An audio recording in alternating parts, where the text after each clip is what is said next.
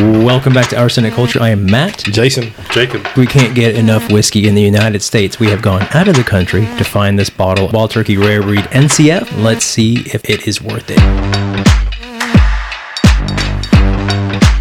We are huge fans of Wild Turkey on this show. We've done multiple episodes on lots of different bottles. Well, I know Jacob shares some love of both of those with me, and I know we both enjoy some Wild Turkey, right? Yes, right? the kickin' chicken, if you will. So one of the favorite kind of pours of mine that I can buy pretty much all the time, I would say is Rare Breed. It has become scarce in the past maybe 2 years, year and a half.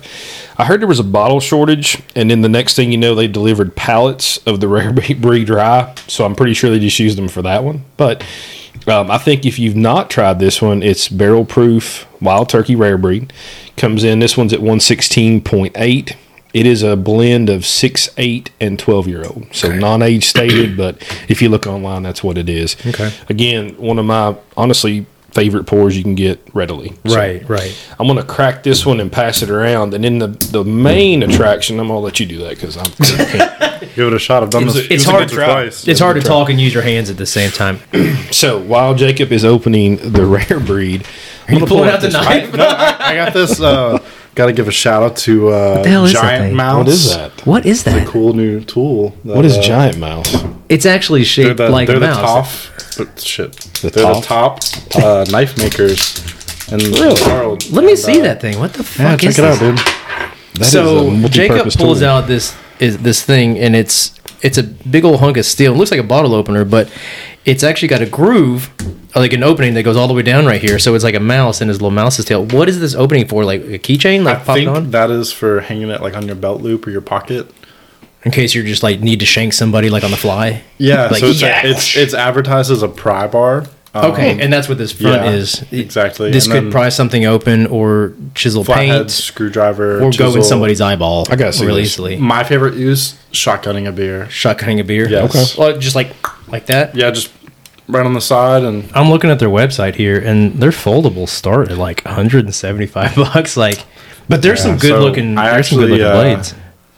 They never put their knives on sale. I think the only time is Black Friday. Are you saying they're rare? They're very rare. They sell they sell out pretty instantly. Definitely. So did you meet these guys right here? I have not, but a few of my coworkers did. So are they based in the U.S.? Well, they sound Norwegian, maybe. Yeah, they're Denmark, I believe. Okay, they're from Danish. Denmark. Okay, they're Danish, and the guy in the center and that. I feel like I'm the only one who can't see. Like, they look really nice. I don't want you to see it. We're looking at the guys' faces. Yes, the guys' faces look really nice. Okay. Yeah, they're quite handsome. Great.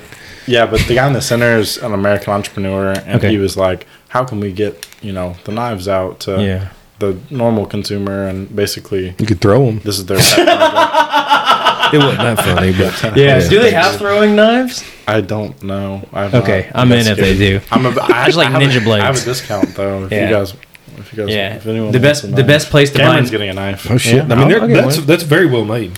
I love going to Gatlinburg just to find all like the Chinese throwing stars. And the thing is, they're so like cheaply made and so cheap that you can buy 20 of them. So when they break, you just like replace it with another one.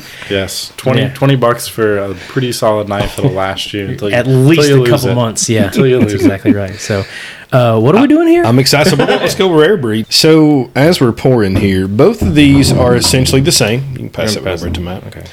Essentially the same. The export-only bottle is NCF. So for people that don't know, it's going to be non-chill filtered. Why that's a big deal? I mean, for the whiskey nerds, the bourbon nerds, kind of goes back to flavor. So a lot of times people will tell you that the chill filtration will take out some of the flavor. You'll also see occasionally like maybe some little floaties. I'm not talking like beer floaties or like old whiskey floaties, but a little bit of haze. Would you say that's fair sometimes? Not every time. Particulates, if you will. Lipids, fats that have stuck around, and as well as, part of the barrel and stuff like that. Yeah, so there's some debate whether that adds to or takes away or even contributes at all to the... Massive flavor contributor. Really? Okay, yeah, okay. Definitely. Gives you the thicker mouthfeel, the thicker body. Okay. Much more sought after to the bourbon drinker. So you're a proponent of the NCF. Yes. Okay. Yes. Big time. I'll tell you when I first when was the first time you noticed a difference in the NCF that you can remember, Jacob? Do you remember first time? Weller 107. 100%. That's the same thing with me. Yeah. Night and day. I didn't know the difference, and then I remember seeing NCF on the bottle and had to look it up, and I was like, damn, like no wonder this one's so good. Yeah. Didn't realize, ones I had in the past were not, or possibly were, but well, that's the thing. A lot of times moving forward, yeah. So a lot of the stickers that will come out on the private barrel picks of anything. So Weller Antique is what we're talking about here. OWA. A lot of times, Eagle Rare, whatever, they'll have a little store sticker. So anything on there, single barrel, a lot of times will have a sticker on it. On those stickers, they can kind of put what they want. Some of them might be a funny saying. Some of them might be a bourbon club or beer club, whatever. But on the Liquor Barn ones that I've seen, they'll put NCF on a lot of those. So non-chill filtration on their picks. Now, one thing I found out in the past 3 years, probably 2 years, their main guy that picks it, Brad, does a hell of a job. I think I said that before, but all of his picks are NCF through Liquor Barn. So when he has the option to do NCF through NCF, whether they say it or not, which is back to what Jacob said, much better flavor. So nose, the first one, I'm starting with the OG, which I know I like already. Yeah. So fresh crack on both of these. I wanted to try to get it as even as possible. It's really good. Just a regular one for me. It's awesome. Yeah. It's been a while since I've revisited this one. I agree. A little bit young wood flavored. Yeah. A little green. Very floral. But honestly, man, this is a really good drink. It's really good. Yeah. And you look at the price point. So this one's roughly $55 to $60 is what you're looking for.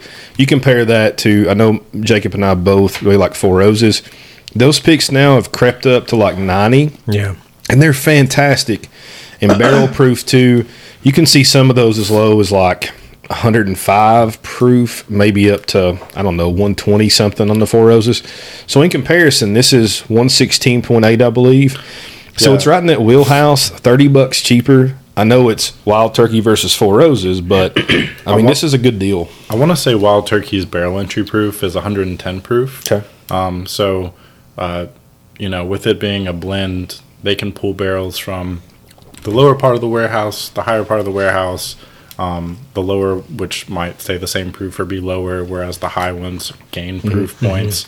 So that's going to give it that huge balance and create a really nice, overall flavor profile. Right. I'm a big lover of a blend over a single barrel. Right. Sure. Yeah. And I think there's so much variation on that single barrel, and we've discussed that before. Mm-hmm. I think if you have the option, then that's what you do because you just want a better product at the end of the day.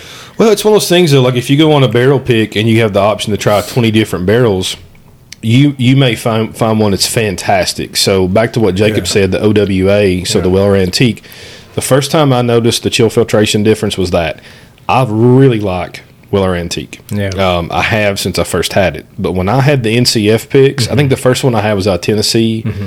Holy shit! Like it's a different league. Yeah. It is that much better. So it is what it is. So on this one, can you taste the difference? Can you get a difference on the nose for the NCF one? I'm not sure I do. Maybe a little. I know they're in different glasses. Honestly, they're pretty similar to one another. It's the same thing, just NCF for sure. And the thing is with these blends is the blend will have a slight variation too. You know? Every barrel has a different profile. Of course, yeah. Whether they're blending them to a specific profile or if they're just dumping lots. Yeah. They're very consistent. And go ahead. I think they're pretty similar. The reason for chill filtration in the first place is shelf stability. The consumer doesn't want to see a cloudy product with sediment sitting at the bottom. They don't want to see that. They want to see a clear spirit in the bottle, and usually, that's the only reasoning behind doing that. Shelf stability and for the consumer. I'll diverge just for a second. There's Jephthah Creed out of Louisville. Mm-hmm. They make like most distilleries, they make vodka, they make clear spirits starting out. They actually make a garlic vodka and it sounds disgusting. And the thing is, if you taste it, Maybe Bloody Mary. it is disgusting. But it was designed to like add to Bloody Mary mix, That's what like I I said. And that way, it's like spicy. Okay, I've had black pepper vodka. Yeah, so it's like same concept. it's like hot pepper and garlic. And the idea is that you can add it to Bloody Mary mix, and you don't need to add anything else. And I tried it at a tasting. This guy was like, "Try this," and I was like, "That's fucking god awful." And he's like, "No, try this." And he poured in like a little bit of zing zang or something. Like, oh my god, it's amazing. You, yeah. So yeah, but no, it's actually I actually like that mixing it with Bloody Mary mix, but only with the Bloody Mary mix, which is what it was intended for. But the shit is so hazy that if you let it set for like a day, there's like 2 inches of just like shit on the bottom, and it actually grosses me out every time I go in there. I gotta like swirl it up really good to like get all like the fucking Give it a shake. Yeah, the garlic cloves and whatnot down in the bottom. You know, mixed now in that there. I'm stewing on this non-chill filtered one, I'm getting a lot more stone fruit. I think the cherry is more pronounced than the other one. It's a little more pungent. It's like a flavor boost, you know? Okay. Tell you what I'm getting is a mouthfeel. It's more oily. About my Eastern Kentucky accent. Coats your whole mouth. For sure. Yeah. For sure. I get that. Price point. So, again, $60 MSRP. The international one we have here, you can find that in some duty-free shops, I do believe, like if you're traveling internationally. Should be about the same, but this one was a liter. And then the other one we have in the United States is 750s is what we're getting. So I'm guessing and saying this is probably MSRP 75-ish, maybe 80 if you go international. Secondary on that, not too bad. We've seen a dip in the secondary market lately, which good if you're a consumer like us. We're not trying to sell, we're trying to buy. So it's about 180 on average. Not horrible. I mean, for what it is, double price. But is it better? That much better? Would you say it's double the price better than the regular rare breed? Absolutely not. Yep. If I were in Japan, I would be sipping on this Right. among the other awesome offerings that they have out there. Tons. Yeah. But there's no way I'd pay secondary price for this. No, if you can find it at retail, I mean, I think it's a great as buy as any rare breed. But like you all were talking about like stone fruit and shit, and I'm like over here like these taste fucking the same to me. Well, no, you all wouldn't. Jacob does. Okay, well, yeah. But Jason just says a little more oily. I don't know. yeah, I think the non-chill filtered, it has a slight more vegetal, like woody taste. Yeah. I get a lot more like green wood, whereas this one, like I said, it's a different blend. Right. But it's more like stone fruit and more like vibrant. I wonder if I put these blind, if I could tell a difference. We probably should have done that. Didn't think about it. I don't know. There's no possible way. I'm not really sure you could tell the difference. I mean, I feel like this is more oily, but it's also I know what it is. Yeah. If you had the same blend and you non-chill filtered half of it and filtered half of it, then I don't think you can know the difference. No. Well, I'd say it's worth it for me because I'm a wild turkey guy. Not for 180. If I got it for 100, I'd be okay. I mean, $40 more, it's a liter. I could do that. No, I think Screw you. I think with the fact that you can get rare breed all day, every day for retail, Not all day, every day, but you mostly. Well, yeah, they actually have it at Costco, They do. and that's why I picked up a bottle over there. So I mean, yeah, I'd stick with the regular, but if I found it on retail, I'd probably grab one. I wouldn't splurge for 100 or for secondary. All right, well, I say you splurge a little. Just a little. Or splurge or whatever. Just a little splurge. Just a little splurge. Small splurge. Just a tiny splurge. Thanks for coming on the show and giving us a little bit of your splurge. I'll Thanks, man. splurge whenever I need to splurge.